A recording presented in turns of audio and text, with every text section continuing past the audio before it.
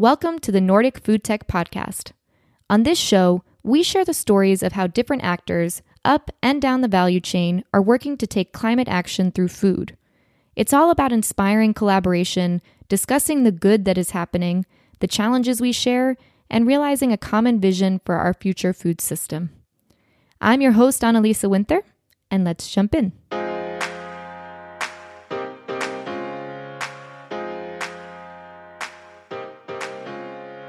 Bjorn founded Oatly with his brother in 1994. Believe it or not, back then, people misheard and thought they were trying to sell goat milk. Fast forward to today, and Oatly IPO'd in May 2021 at a value of $10 billion. But how did this startup from Lund, Sweden become the leading alt milk brand? In today's episode, we cover Oatly's startup journey, starting with how Bjorn left a background in cybersecurity to help commercialize his brother's academic research. We also discuss how Oatly went to market from first launching as a food ingredient company to targeting lactose-intolerant markets before pursuing their famous barista strategy. We also talk about the brothers' other entrepreneurial endeavors.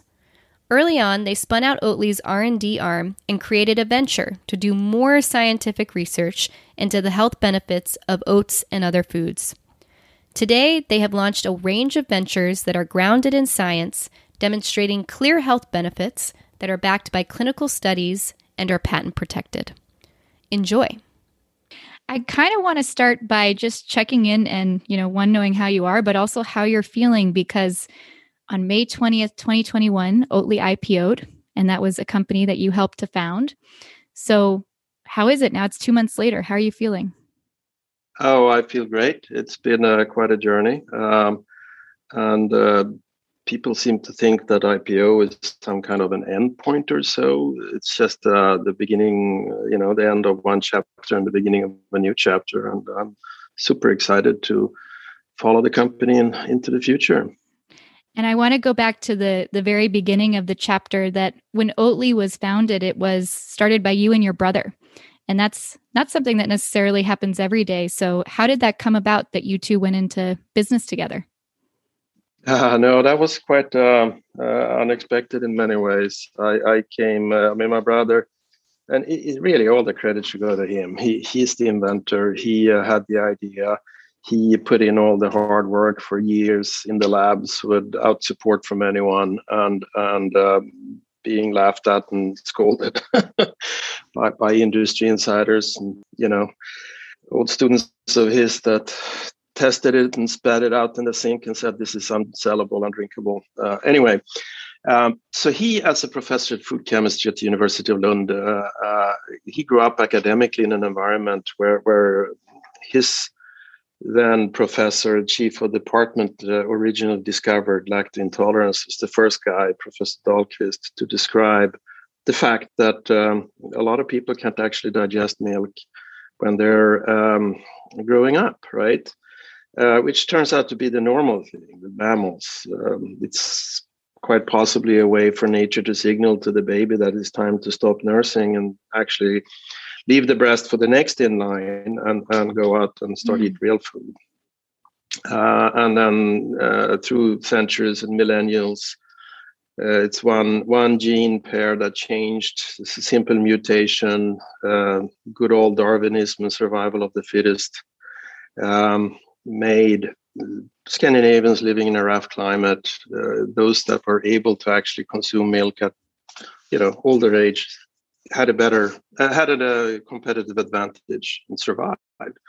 And you see other groups around the world. I'm getting off the topic, but it's an interesting backstory, right? The Maasai, for example, the nomad tribe in Eastern Africa are all lactose tolerant, which is kind of unexpected. And they're surrounded by nomadic tribes that are not. So it's kind of fascinating, right? Anyway, so he was dead set on developing a better milk for everybody that had no issues with lactose or milk protein, for example. That is the cause of allergies for children. Is that just because he loved milk? I think it was more driven by the fact that he grew up academically in an environment where because his professor had discovered lactose intolerance, scientifically, they were looking at all kinds of issues. How can we make a better milk, right? And already we knew that the fat was bad in milk, so we took that out and started selling low-fat and skim milk. And now people wanted to take the milk sugar out. There's not much left in there at the end of the day if you keep working that way. And that's, if you have an imperfect raw material, that's where you end up. So he wanted to make the perfect raw material, where the proteins, the carbs, and the fats are exactly proportion to what the human body needs. And he started looking at all kinds of plants and landed fairly quickly in oats. Noticed also that oats had some additional health benefits, cholesterol reduction, for example. The dietary fibers in oats are well known for its prebiotic properties, so helping your gut stay healthy. So a lot of good things with oats. Exist all over the world. It's relatively cheap. Pretty much any culture on the planet associated with oats with health benefits. So it turned out to be a really good raw material, right? I was on a very different journey at that time. I was in the software industry building a computer security company and had an incredible journey with that. But we started, we met up for Christmas and holidays back home, and he showed off his different products. And we all kind of thought that's pretty cool. That's interesting. But what the heck do you do with it? And there was, in those days, we're talking very early 1990s, there was really nobody said, the word plant-based dairy or non-dairy, they weren't even invented then, right? There was really no market for that. But as a marketeer, that's always intriguing, right? You have a great product, there's no need for it, there's no demand, really. But there's, I should say, rephrase that, there is a need for it, clearly. But people weren't aware. So how do you bring a new product to the market? And particularly in a country like Sweden, then, where I think 95% lactose tolerant and milk is holy, and the per capita consumption of dairy in Sweden is higher than in the US, for example, right? So don't mess with my milk. You can do whatever you want, but don't mess with my milk. That was sort of the premise to launch a new product. I sold my software company in 97 and have been following my brother's trials and tribulations with trying to get something launched, and saw an opportunity to do something very different. I felt, you could argue that the career path moved from computer security to oat milk felt clearly very obvious and straightforward. So I took that path and started working with my brother, and we started selling the product as an ingredient to the food industry, because we felt that that must have been we didn't know the consumer goods industry. We didn't know how to sell or brand food products. So if we could sell it to the big companies, that would be an easy way out for us. How did that go? Well, lo and behold, the first thing I did was to close a deal with Danone as an ingredient to yogurt. So, I came in, invested in 97, bought out some of the other early stage investors and, built a company. We developed a business plan and went there, set out after the big food companies, landed Danone, that decided to launch a yogurt using our product. Yogurt they branded Sevilla and launched, I believe, 98, 99, around there. And we felt like, well, that was easy, done, next kind of thing, right? But what happened was that Danone failed with the product. And after 1 year in the market, they pulled it. And that journey was very eye-opening for us in many ways, because we were frustrated with the poor quality of the product. So that who were we to tell Danone that we actually made a better oat yogurt in our own lab than Danone, with all their global resources, did. And the other thing that frustrated us was that they couldn't promote the benefits of oats. And we asked them, and they, well, we're a dairy company. We can't go out with something that in some way portrays itself as being better than the milk product, right? Mm. So obviously they launched a product that it couldn't promote on its own benefits and advantages, and it failed. That is when we decided to do it, go all in and develop our own brand. And in 2001, Oatly was born. We hired a team, hired a CEO, and built an organ that knew the food industry and built an organization around it. And as they say, the rest is history. I heard a story that when you were first getting started and first starting to tell news of this oat milk, this oat product, that people heard it as goat milk and completely did not understand what you were trying to do. How was that journey in the beginning of communicating it and getting people on board, getting people to try it? Yeah, so I mean, it was obvious that oat milk just didn't resonate, right? So people thought we said goat milk, and I have a number of stories where people, you gave up your international career in computer security to go milk goats. Are you nuts?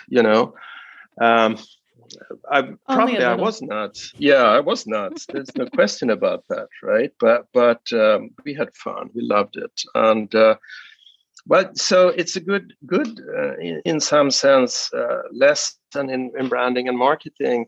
When you go out, you have to. It's so heavy to educate the market to something new, but we had to. But we had to identify the lowest hanging fruit we could possibly imagine, and we honed in on families with milk protein allergic children. About 2% of all children, pretty much around there, 1.5 to 2 somewhere globally, are milk protein allergic. Most of them grow out of it by the age of 7, 8, 9 somewhere. They've grown out of that. But it's a big problem for the families in terms of cooking, and socially, it's a big problem. You can't, when you have a five-year-old birthday party, your kid cannot have ice cream, everybody else can, or that kind of stuff. So socially, it's a big deal. And when you start looking at that, the numbers, if it's, you say 2% of the market, it actually impacts a little larger fraction of the market.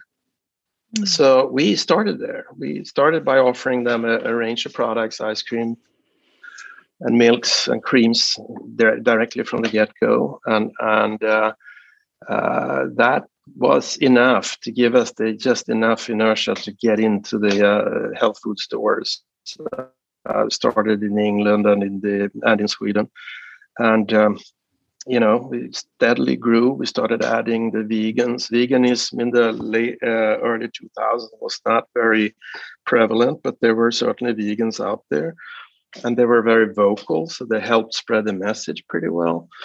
But you start with those kind of niches, right? And you add one to the other, and that it impacted also the branding and marketing. If you look at the cartons and the packaging from those early days, it was a very medical, clinical look. There's no point in talking to a mass market because there was no mass market for that kind of product then, right?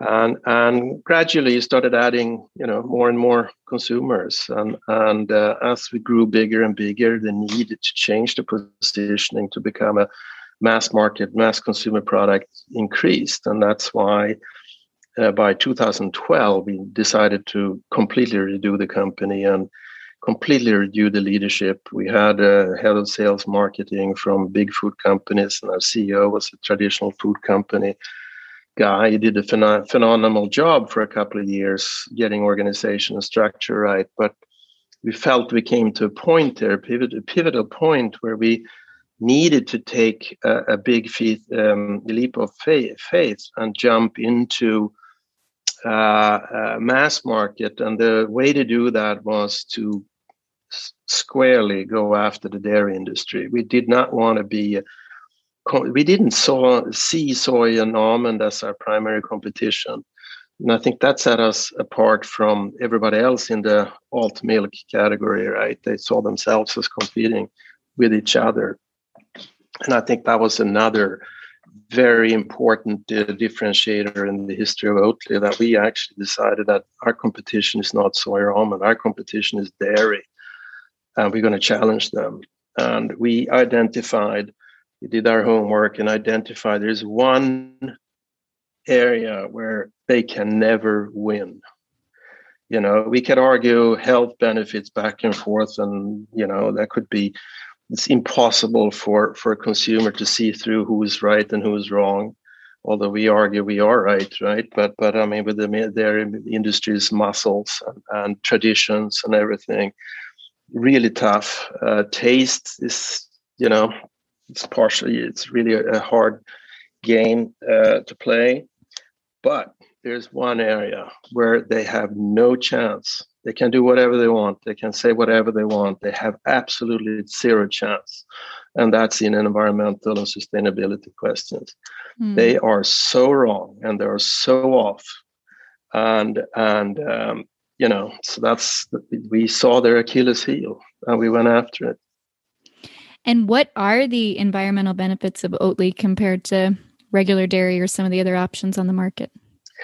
Well, there's a number of them, of course, right? It all translates to dramatically reduced greenhouse gas emissions, 7 to 9 times, depending on what data you look at and whatnot. But it comes back to dramatically reduced water need or water footprint, and dramatically reduced acreage needed in terms of protein production, right? It's about a 1 to 7. There are more exact data, and you can look it up on the website. But the Oatly sustainability report. But it's roughly 1 to 7 if you look at acreage use, water footprint, and the other parameters. But that translates into dramatically reduced carbon emissions, of course. Do you say, in your opinion, it changed that Oatly really became a challenger? Because now it's pushing the boundaries in so many ways, and we see it still with the regulation going back and forth of naming and branding and what can be called what, when you look at this industry. So yeah, and I mean, we brought the new leadership team on board, and they came, Tony, phenomenal guy and really fun person to work with. But the biggest advantage why we hired him was that he was not from the food industry. And we felt that whenever we interviewed people from within the food industry, they were in some sense clueless, or at least they were stuck in the old ways, right?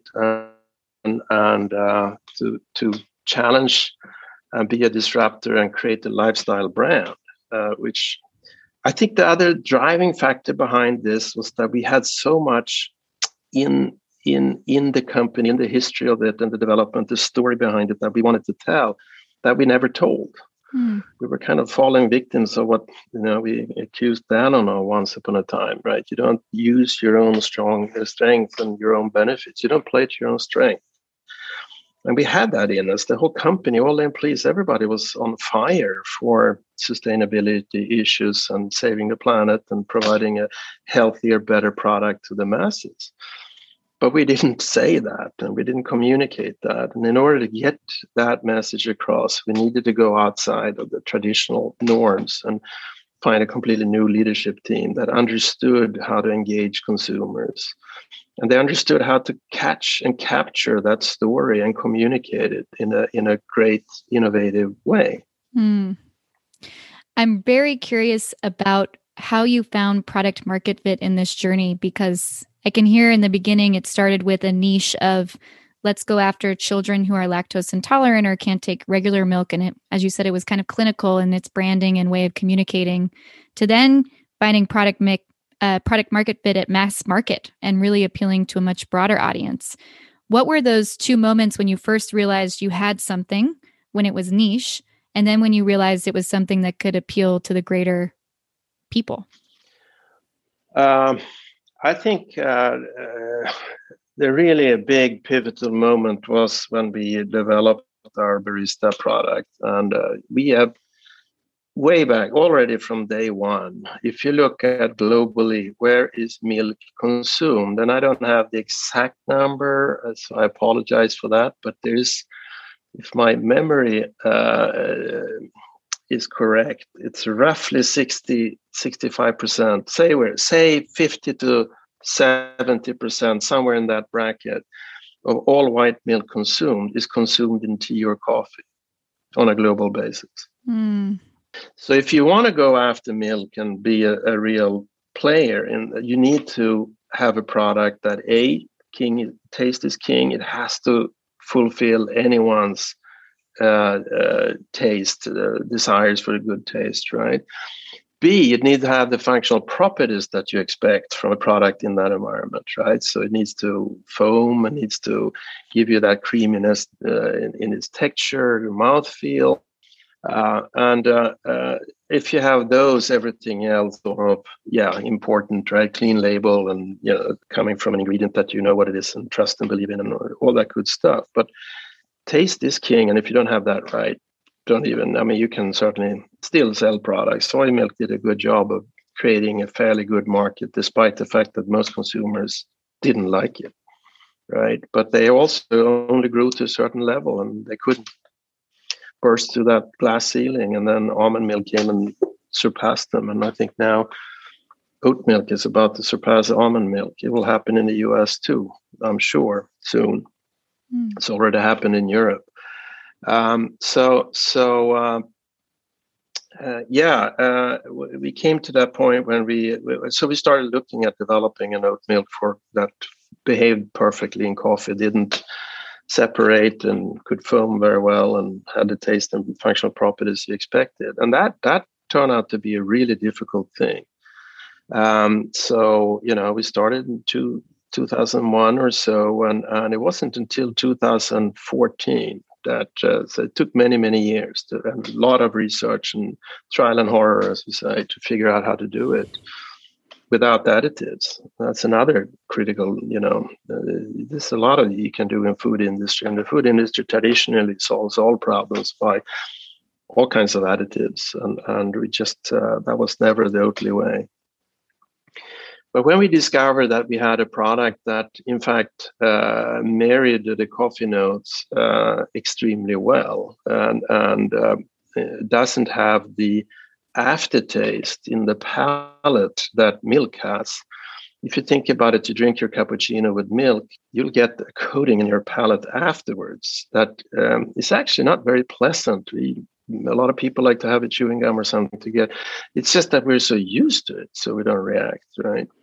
If you have an Oatly cappuccino, you don't actually get that. So you have the marrying of the notes, and it enhances and marries well with all the different notes in the coffee that the roasters are so concerned about or carefully developed. They spend their time figuring out how to optimize the best roast with the best beans to get the best notes of flavor. And a lot of them were very frustrated with consumers wanting almond milk because the almond milk would kill all those notes. So it's kind of, why did I just spend all that time sourcing the best beans and, spending X hours in the lab to get the best roast, and the consumer just killed it all with almond milk? So, no, we got strong support from the coffee trade right away. And that led to the development of the barista strategy, as it's quite famously called today, right? Based on the fact that we have the superior product. And there was a big need. How did you get the benefit of the coffee trade, and then what is the barista strategy? So it really started with, because there was a big need, combination of a couple of factors, a big need, a big void in the market for a good plant-based alternative in coffee. Big, strong consumer demand, we're talking 2014, 15 now, 16. So only 5, 6, 7 years ago, when the Gen Z and millennials started this plant-based strong, I wouldn't say trend, it's a movement really. It's much stronger than it's really a change. It's changing consumer patterns, a drive for better solutions, better for you, better for the planet. And and here we came with a product that clearly was the best in the market, and I would argue still is. The good thing with cafes and particularly high-end cafes is that they're very brand sensitive. It's important for them. If you're the owner of a fancy cafe on Manhattan and you spend your life sourcing coffee beans and roasting and serving very, demanding consumers, they whatever brands you associate with is key to the whole consumer experience in your store. And And when you see that Oatly's story, brand positioning married with not only just their product and the product fit, but also with their typical branding, right? And then the way the coffee trade wanted, the high-end coffee in particular, it was a marriage in heaven in some ways. And the good thing here is that for the baristas, it became obviously that our brand was equally important to highlight that we have the best coffee with the best plant-based milks, and here's Oatly. And so it was the cafes that introduced Oatly to the U.S. consumer market, and not just in the U.S., across Europe, and now in Asia, South Africa, Australia, New Zealand. We started in the cafes, build a brand recognition, and leading to the retailers coming and demanding the product in their stores. So it was cafes, then retailers, and finally consumers in terms of getting it into making it a household name. Yeah, I mean, the consumers obviously before the retailers, right? So the consumers learned about it from the cafes, demanded it at the cafes, started demanding it from retailers. The retailers were forced to come and ask us for listing our product. When you first started it, what was your expansion strategy? So I believe you said you started in Sweden and the UK simultaneously. And then how did you approach expanding from there and knowing which markets to go to? Well, it was a little, when you're small and niche, there's a couple of different approaches you can take. We didn't have much. We were quite underfunded in many ways, or cautiously funded, if you like. And it wasn't really a market where you could go raise a lot of money like today. There are so many investors that are throwing money, unfortunately, often after products that really shouldn't be funded. But that's a different conversation. But today it's super easy to raise money if you have a new food product, unique food tech of sorts. Not so much then, right? 20 years ago, that was people frowned on us, and who are you and what's that? And food wasn't really known for fast growth or whatever. So we had to be cautious, and we were somewhat opportunistic in I guess if you're in Sweden, the traditional first markets would be to go to some of your Scandinavian neighbors. So we did that. We went to Finland very early, and Finland actually has a much higher prevalence of lactose intolerance, 4 or 5 times higher than in Sweden. So, which is interesting, and it's a whole other different story behind that. But that was a very natural step for us. And there's, I would say, culturally, between Sweden and Finland, there are extremely strong ties, and long history of togetherness and fighting on the hockey rinks and whatever. So very obvious, right? Denmark and Norway came much later in our case. And then we opportunistically sought partnerships. If you found a good partner in another country, you went there, right? And you had distribution, and the traditional distribution strategy didn't work all that well, but we did get a foothold in Scandinavia and in the UK, and that's where we ran with that for quite a few years. Mm. You also mentioned how in building Oatly, there were multiple times when you broke tradition from what's normally done in the food industry, and how it was helpful to hire people who didn't necessarily come from a traditional background in food. What are some of the ways that you broke tradition, or you saw benefits from different or new ways of thinking that came from other areas? Well, I think in the branding and positioning, it's definitely a very, very big difference from what the food, and still today there are very few companies that are anywhere near in the trying to build a lifestyle brand the way Oatly is doing it, right? So I think that's really the primary way or primary differentiator. You could argue potentially later on the distribution channel, but it's really been a big shift in the food industry in general the last 20 years now. It used to be so dominated by retail, and I mean, the traditional food industry, the traditional method in the food industry was to own distributions. You guaranteed, if you were a Unilever, you dominated the distribution side. So you had guaranteed access to shelf space with the retailers. And then you just made sure consumers knew about your products on the shelves by broadcasting a message on TV and radio and billboards, right? So it was a one-way communication. If you analyze that model, you can conclude that effectively the producers, the Unilevers, Nestle's, Pepsi's, and Cokes of the world, didn't give diddly about the consumer. The consumer was an afterthought. It was all about distribution and shelf space. And they can say whatever they want about their fancy marketing and, we are consumer in the focus and, we do taste panels and blah, blah, blah, blah, blah. It's all BS. They didn't care about the consumer. The whole game was owning and controlling distribution, which they did phenomenally well. But as a new startup in that environment, you really had very little, you had to go in niche of niches, right? But what's happened in the last 20 years is that model has now gradually evaporated, and it's non-existing today. And you have so many other channels to launch products. Like we talked about cafes, but cafes is just one, right? It could be serviced office spaces, like a WeWork or stadiums or some through QSRs, quick serve restaurants, right? Or there's so many, or internet for that matter. And internet has traditionally been really tricky for food, but that's I think the pandemic, not the least, have changed that dramatically, and that'll definitely be a change that will stay after, if we ever have an after pandemic situation.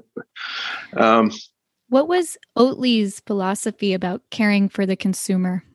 Well, for us, it was the consumer was everything, and engaging with the consumer. I mean, way back when we started with the milk protein allergic families, right? And it was really engaging with them and understanding how could we make your life better? And we got so many letters from consumers that were so grateful because we could improve the quality of their life in their allergic reality, right? When they had milk protein allergies. And I think that became very quickly part of the DNA that you had to be very close to the consumer and understand them and deliver to them what they demand from you. And I think the key learning from those early days, where we often come back to authenticity. You have to be who you are, right? And you can't just take and apply a sticker because it happens to be the right message at the right time, like whitewashing sustainability, like so many people fall into that trap today. Consumers want sustainability. Okay, let's slap a sustainability sticker on here and go. It really has, I think when Tony came in, and what he really did was an introspective analysis. Who are we? And really go to the bottom of the inside of the company and highlight all the emotions and feelings and sentiments that were inside the company and in the culture, in the DNA of the company, and communicate those. Take a stand, right? Take a stand, not be wishy-washy and try to please everybody all the time. I think another thing with the traditional food companies is that they all, still today, I would argue, struggle with a really interesting aspect, the consumer distrust. Consumers around the world don't trust big food companies, period. That's a fact. And why is that, you wonder? I think maybe because they have a history of broadcasting their messaging and never being authentic and honest with what they put in their products and trying to be, please everybody. And it's sort of that anonymous big behemoth that just peddles product and consumers just gave up trusting them, right? And I think that was another important part of the story, is to start posting what ingredients do we have, how do we source them. That's traditionally a no-no in the food industry. You don't tell what you have, who you buy your ingredients from, and what ingredients you have. That's part of the secret recipe, right? And you hide behind numbers and strange names on the label. So clean labels, straight communication, honesty through everything you do, and that's how you build respect. And then also take a stand, and sometimes upset consumers that may not like what you're standing for. Right? It could be what kind of investors you choose or what kind of ingredient supplier you have, whatever. But if you have a mission and a cause, and that's driving, I think it's ultimately that will prevail. So this November, I believe you are co-hosting a summit in California, the U.S. Nordic Food Summit. And I'd love to spend a little bit of time, one, talking about that and what the intention is there, but also around what your learnings have been when it comes to growing and scaling a company internationally, entering the U.S. market, if there's anything you'd want to pass on or any nuggets of advice.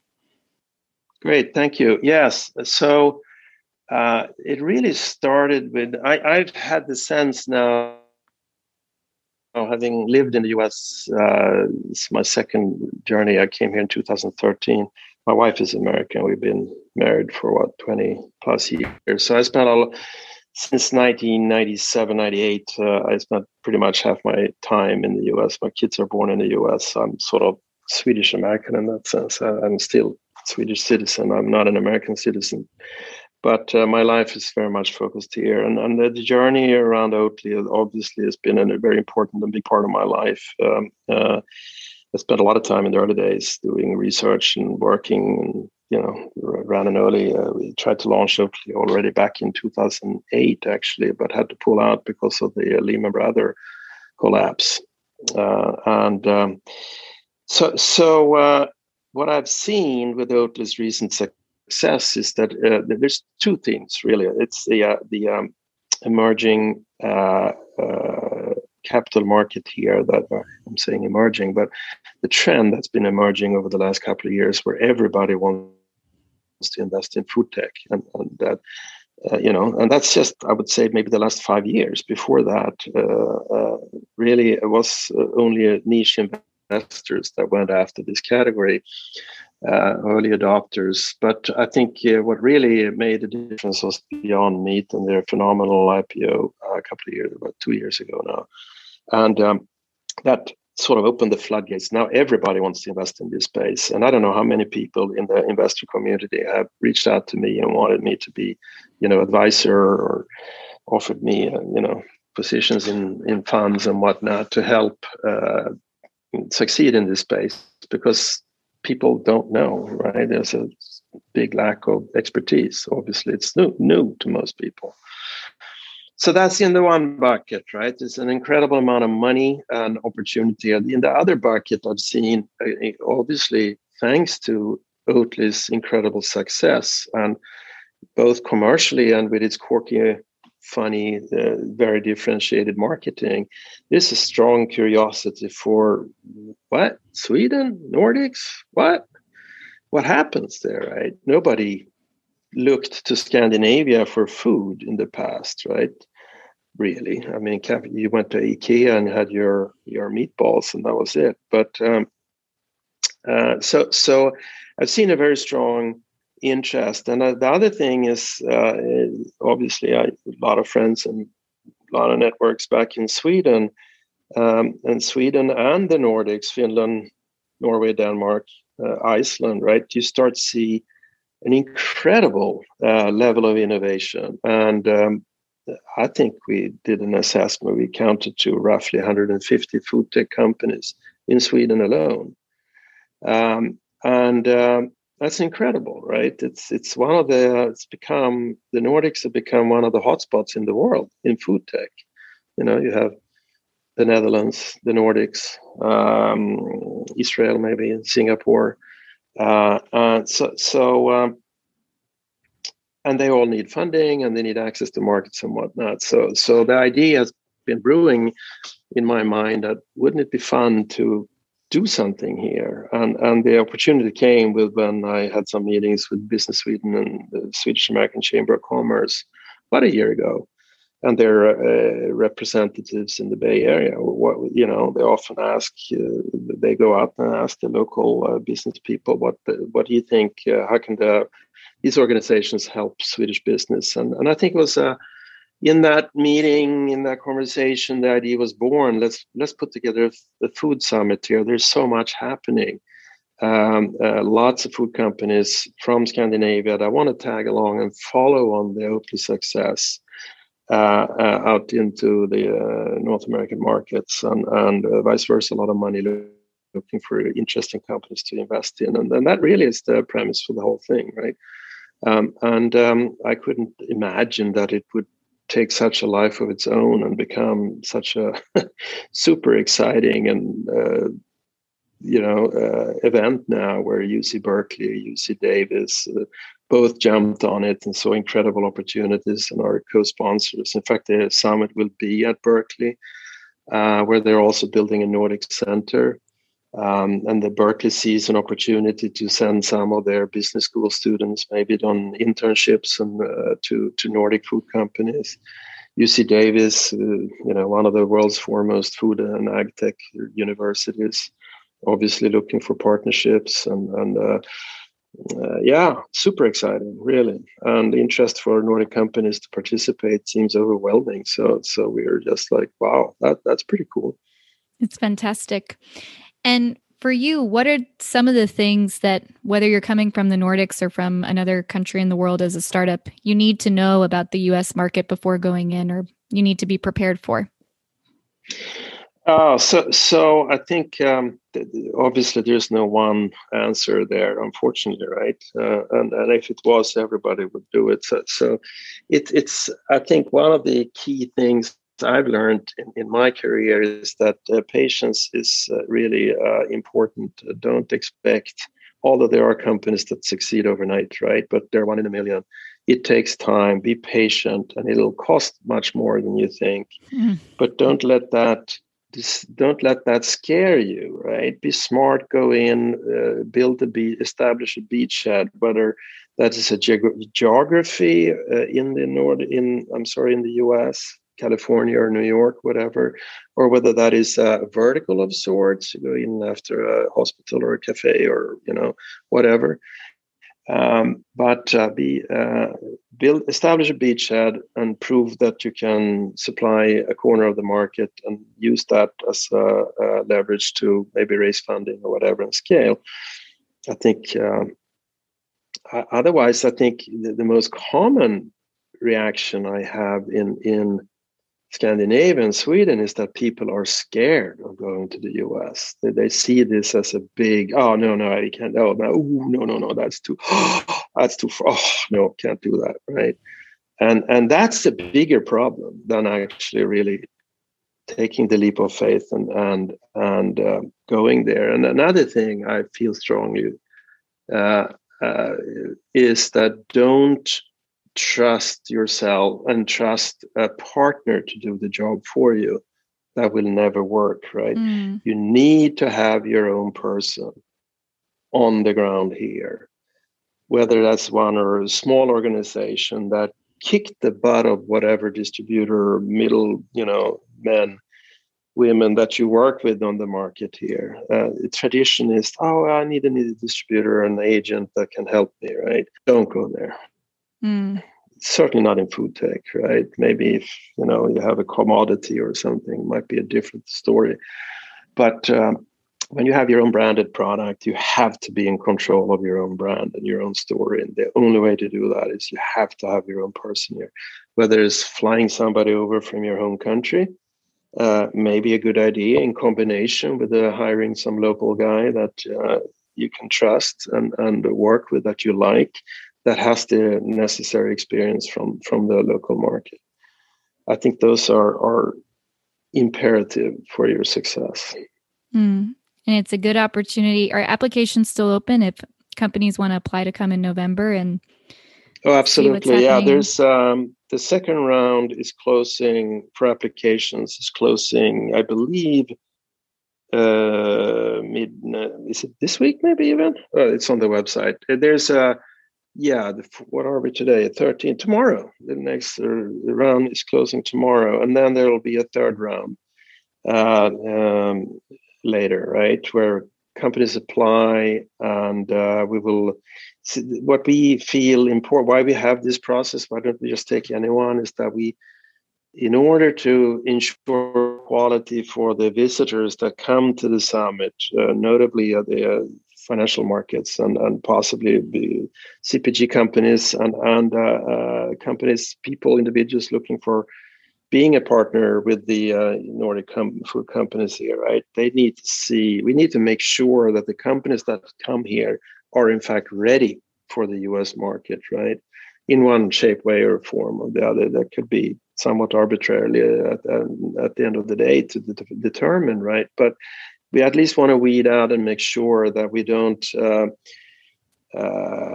get companies that maybe should wait a year or maybe should come as a participant and meet and talk on the floor, but not present, right? We want to ensure quality. That's because they're meeting investors or other potential partners where when you say being ready, I'm thinking it largely means being ready to scale or being ready to, or what does being ready mean? It's a good question. There's not one answer on that either, because it depends a little bit who you are, right? There are certain food tech aspects where if you're only on the R&D stage, still could be relevant to come here and look for funding and partnerships, right? If it's a bigger project, maybe a little bit further out, but somewhat promising. In other situations is that, absolutely, you're coming here because you're ready to, I'm going to launch, we're putting everything together and now we need funding, or maybe you have already launched other test marketing. They have their embryo of an organization in the US in place. They've proven they can supply and satisfy the customer demand and needs, and now ready to push the button and really accelerate their growth there. So you have to look at it on a case-by-case basis. Excellent. I'd love to switch gears now and talk a little bit about what you spend the rest of your time on. I mean, you've been pretty busy, but you also my have daytime job. Your daytime job, yes. But I'd love to switch gears and talk a little bit about Aventure and then some of the other ideas you have underneath that. So maybe you can start by explaining what Aventure is, and then we can dive a little deeper. Yes, thank you for asking. It's really where my brothers and my passion are. I think one thing we've learned from Oatly is that we are really passionate about developing and launching new stuff. Right now, when Oatly is what it is, it's a big company, it's growing. I'm on the board, and that's really exciting and interesting in many different ways. But it's not being involved on a day-to-day. It's sort of that first step where we really thrive, and I think we have really good experience, right? So what we did, my brother, he clearly came up with the idea of oat milk, but he didn't do it all by himself. He quickly realized that in order to pull this off, he needed to pull together a world-class team of multidisciplinary scientists, right? And that's another thing I think which is exciting with food tech today, that to succeed in food tech, you absolutely need multidisciplinary expertise. You have to leave your silo, the comfort and warmth of your silo where you're among equals and peers, and reach out across to other silos of buckets of expertise, whether that is in health and medical, for example, if you're looking at health benefits with your food, whether that is, it's food processing, it could be ag tech parts of it. It's maybe components like protein science and enzyme science, and the list goes on, right? So he was really, I think his biggest strength is that he's very good at finding and engaging and collaborating with the best of the best. By 2008, so we come a couple of years into the journey under the Oatly brand, right? We decided to take the R&D out of Oatly and that team and the network and create an independent R&D organization that we named Aventure. And one of the reasons was that already at that time, Oatly was relatively small still. It was really difficult to motivate a strong R&D team in a small company. And also, it wasn't fair to the scientists to restrict them to look at only, short-term or mid-term projects that would benefit Oatly alone, right? Because there was so much competence, so much curiosity. My brother and I spent a lot of time trying to create an environment for for inventions, that promotes inventions, encourages curiosity, encourages scientists to take their leap of faith and dive into stuff. So that didn't work with the investor community that we started to attract in around Oatly that wanted to develop and commercialize the brand, right? So it was a happy, good divorce. Everybody agreed. Let's separate this out and create an engine. So what we built with the venture is really truly a world's first true food tech, a breeder company, right? And I think we started 7, 8, 9 companies coming out of there. Some failed, some we sold, we licensed out, and a couple of them are now in various stages of early or about to be commercialized. Right? What is a breeder company? I like the sound of that, but I want to know more of what it means. It breeds ideas. It creates an environment for a fertile environment for ideas, and that's what I put in what I mean by a breeder. It breeds ideas basically and provides a fertile ground. Yeah. You attract scientists to come and work with a venture, and then is it happening at a university or in collaboration with the university, or does it stand on its own? How does that both so yeah, we have a venture today is about 30 odd people, 2 locations. We have the main office is in Lund, Sweden, and we actually have a small R&D center in Hong Kong. And in a venture, we have subsidiaries today in the US, in Bolivia, and in India. We have really a worldwide grab. We also have a really exciting research project with a Sudanese scientist. She's educated and trained at Lund University. She's a superstar. She's an emerging superstar in her field, and she's very passionate about helping her native Sudan developing new food tech solutions, and that's it's a really exciting project we're involved with. So, Africa, Latin America, and Asia are we're not shy in that sense, although we're only small. But that's possible because we can do exactly this. We can work with universities across the world, right? We have incredibly strong relationships. Very strong leading scientists in Hong Kong, for example, at the China Hong Kong University. And we have, in that particular case, we're looking at diabetes and food for diabetics. So what we do, our areas of focus in our venture is not just everything, right? But it really, I'd say a good chunk of it is still in and around oats in one shape, way, or form. But it's broader than that, right? We apply our expertise in enzyme processing, in dietary fibers, in microbiota, and other research areas. Fruits and berries, we do a lot of work on fruits and berries now and identifying healthy components. What we want to do is develop foods that taste great, that have the right functional properties, but that also deliver true health benefits. We are primarily targeting everything in and around the metabolic syndrome. So we're talking diabetes, obesity, high blood pressure, Alzheimer, cardiovascular disease, right? And we find that we're carving out a niche, which is we don't see many other companies, if any, really having that laser focus on these kind of issues that are so big. 400 million diabetics on the planet, 90 million pre-diabetics in the US alone, 30 million diabetics, right? And if you can provide food for those that, if not cure, but at least dramatically and clinically proven improve their life, there's an incredible potential for these products. How do you create products with clear health benefits? What's the approach to R&D there that's different from how it might otherwise be done when developing new food products?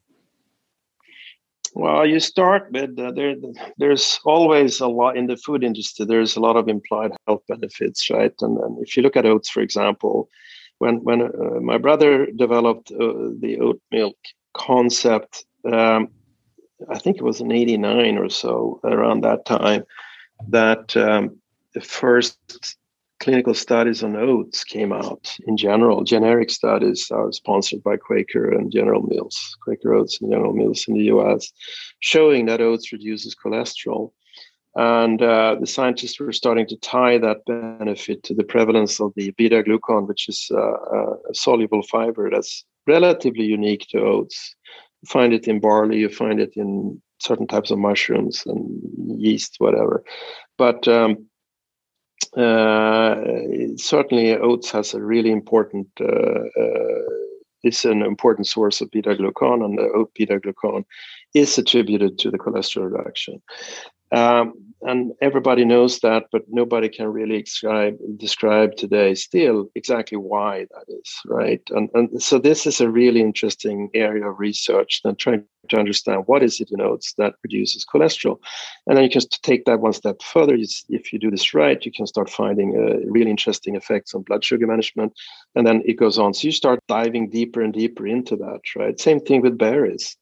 We were diving into cognitive functionality. We've done, essays now with studies, actually preparing for some very large clinical studies on human trials, right, with the hospitals in Sweden and elsewhere, where we look at cognitive function, for example, based on early findings. There could be others globally. People are looking at all kinds of health benefits.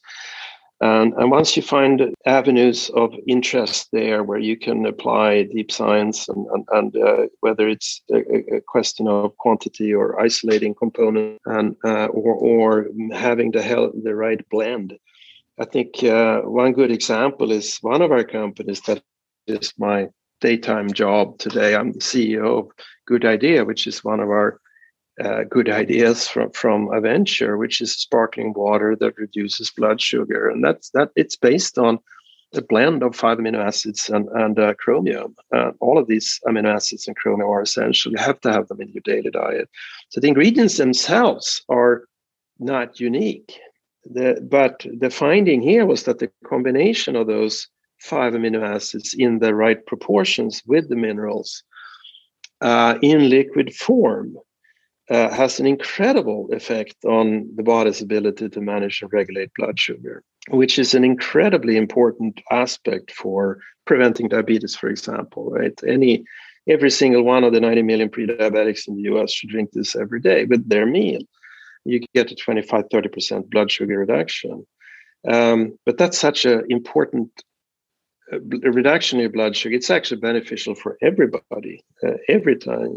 A healthy blood sugar is a key for a healthy life. Blood sugar spikes and the continuous ups and downs of your blood sugar makes you tired after lunch, and it's inflammatory, causes all kinds of issues if you have that over a long period of time, and leads to diabetes, obesity, high blood pressure, Alzheimer. The immediate effect is, of course, that we are much more focused. We're sort of harnessing your natural energy. You don't need to take an energy beverage to get energized, right? It's more the energy, you actually have it in your body. It's more a question of using it in a smarter way, and the blood sugar helps you do that. So it's unlocking it, but it's also that when it's in this liquid format, it's easier for the body to absorb or to, yes. I guess I want to use the word digest, but I'm not sure if that's the right technical term. Yeah, I'm not metabolize. either. Metabolize. But yeah, metabolize, right? But it's we have done 9 clinical studies, and that's another thing. I think there are very few food companies that we see that are taking clinical studies so seriously that we do. And I think you're going to see more and more companies do that. We have to But anyway. Why is it so important to focus on clinical trials and patentable products?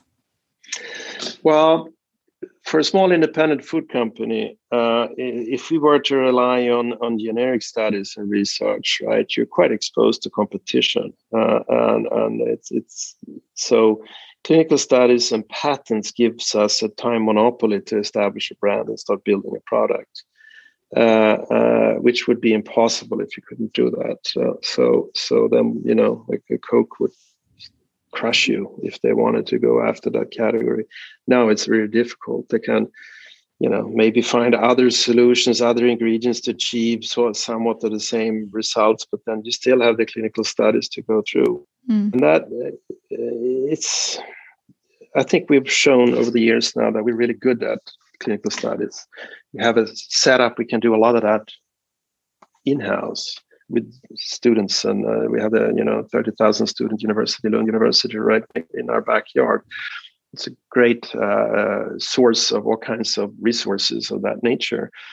So that helps us in our R&D. And then when we have products that are ready for commercial launch, we can go to a CRO, a third-party clinical research organization, and have them repeat their studies on a very much larger scale. So we can show that it's not just our own in-house research, but it's a third-party vetted research, and that's the really only way to prove that what we're selling is not just smoke and mirror. It's not just some hyped implied health benefit, and that's if you look at dietary supplements and the food industry in the US today, I would say 99.99% of all companies that make any kind of claim, they are doing generic claims, or they are making claims that are not allowed to make because they have no science backing it. So and that's a problem for the food industry. Long term, the only way out of that is to actually build it on solid science and prove that it works. And it definitely feels like there's a trend there in terms of more and more science-backed ventures. And one of the stories I often hear is that universities hold so much talent, there's so much research, there's so much potential, but the hard part can often be commercializing that and turning it into a business and bringing it into the wild. So what is it that you are doing well, or the formula you've kind of figured out that is helping you to make these science-backed ventures come, I'll call it from the university or from the academics, into the real world that they do spin out? I think, again, it's the ability to build global networks and engage.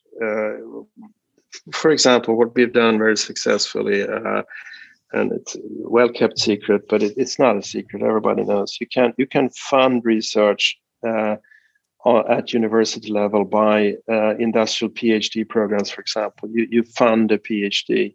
It's actually a very cheap way, cost-effective, I should say, way of getting access to leading scientists that spend 4 or 5 years in an academic environment, study whatever it is you want them to study.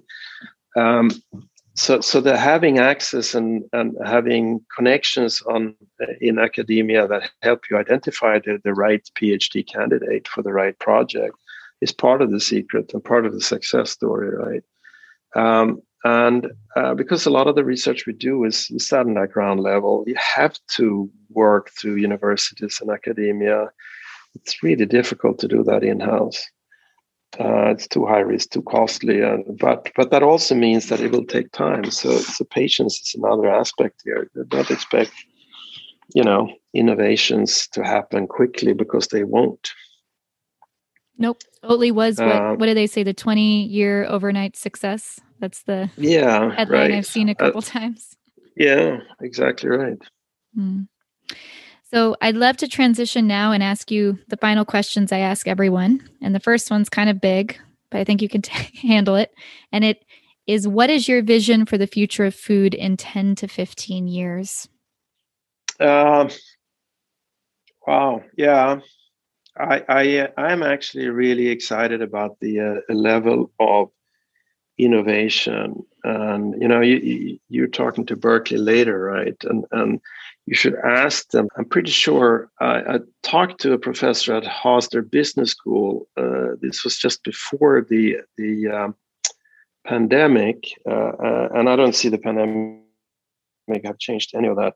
On the contrary, but he said then that I think there was the last 2, maybe even 3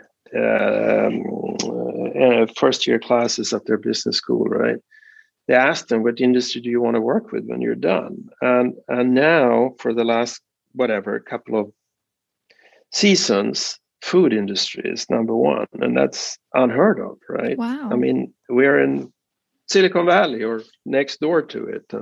It used to be biotech or tech, whatever, right? But now it's food tech. Everybody wants to go into food tech, and we see that across the board. We see it in the Netherlands, we see it in Scandinavia, with Germany. A lot of the youngest and the brightest, they want to be in the food and food tech industry. That's a really positive, because there's an enormous need to reinvent the food supply chain on every level, right? From the seeds we plant to the waste we manage, right, and everything in between, and height and new technologies could be new materials, nanotechnology in packaging materials, for example, could have a huge impact. There's, in some sense, there's a lot of low-hanging fruit to be picked here for crafty individuals, and we talked about it earlier, right? There's a flood of money going into this category too. So I think the next couple of years, we're going to see a lot of quite dramatic innovations that will change a lot, in packaging, in distribution, the way we consume, the way we buy, and the way we manage the byproducts. So I think that's really exciting, and I think we'll see the big food companies, the incumbents, continue to struggle with how to figure out how they're going to, acquire or partner with new, cool, fun companies and technologies. Right? They've been buying them up left, right, center, and just to kill them, pretty much. Very, very few examples of successful acquisitions, I would say. Right? And because I think it's a cultural thing. Gen Z, what's happening too is really cool. But Generation Z, I think it is in 2029 or so, it will be the largest consumer group on the planet, bigger than we have ever seen before, and they will have more money than any consumer group have ever had in the history of mankind. And so there's a bunch of Greta Thunbergs running around here in 5-7 years that will dictate everything, right? It's the Gen Z is the generation that will save the planet, and they're dead set on doing it. And they are extremely vocal, extremely activist, extremely disruptive, right? If you don't get that today, and if you're not prepared to play with them when they are in control and taking charge, right? You could argue they've already taken charge in some sense, but well, then you're toast. So you better become relevant to them or die. And that's going to be really interesting to see how that plays out. Who are the big incumbents with the big deep pockets and the big distribution channel? They still own the distribution. It's still a really strategic advantage they have. But it remains to see how they can play that advantage, and that'll be really exciting to see how that pans out. What do you think we are missing to get to that future? Are we missing anything? I'm not sure. We have, maybe time. It'd be great if we got there sooner rather than later. But I think we have a lot of the components in place, right? And the interest, the money, the tools, curiosity. I don't know. I think there's some signs here in the U.S. with the Biden administration's infrastructure project and whatnot going to unleash even more capital to be invested in this. So, I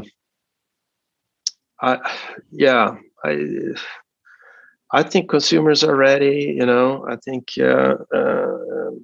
I think we're in a great spot. We are in a great position to see a really dramatic change in the food industry. It's so refreshing to hear you say say that. It's wonderful. It's not always the answer that people on the show come on and say. But one of the things, no matter what the future is that, like you've mentioned, it's a lot about collaboration. It's a lot about partnership. And I'm curious if there's anything you're looking for right now when it comes to collaborations or partnerships on any front. We have people listening from all over the world, so it's a very good way to crowdsource whatever you might be looking for. But is there anything you say you're looking for in terms of collaborations, help, advice, any ask? Wow. I should have prepared this more. You know what? I love engaging with entrepreneurs in the food tech industry, and I find too that sometimes the solutions are in places and areas where you don't expect them to be and where you don't look. So I just enjoy conversations with anyone with new great ideas, and maybe I'll be inundated with people from all over, but I do a lot of work with, or I should say, I do some work with startups. I'm involved in an accelerator in Sweden now, hosted by Norrsken. It's really fun. Companies from all over the world. I've been talking to companies from India and Mexico, and have a couple of more interviews later today, actually, and I thrive in that. I can't say that there's a specific thing, or I could say rather this. There are a few things I'm looking for, but I can't tell you what that is. You'll know when you find it. So, yeah, and I don't want to tell what I'm looking for either. To a certain extent, that it's important to keep that to myself. But I love to engage with entrepreneurs. Anywhere in the world. What's the best way for someone to get in touch with you then? LinkedIn, probably. Search me on LinkedIn. You find there and reach out to me. And I can't guarantee I will answer because I get a lot of contacts, but try it. You never know. You never know. Yeah. Well, thank you very, very much for coming and spending your time with us today and sharing your story. And it'll be very exciting to see what other good ideas you come up with. We got plenty. Thank you. All right, that's all for today. You can find the show notes and more episodes at nordicfoodtech.io. And if you like what you hear, please be generous and take the time to rate the show or share it on social media. This is all about creating better food solutions, and we can't do that without your help. I'm Annalisa Winther, and let's spread the word about the Nordic food tech ecosystem together. See you next time.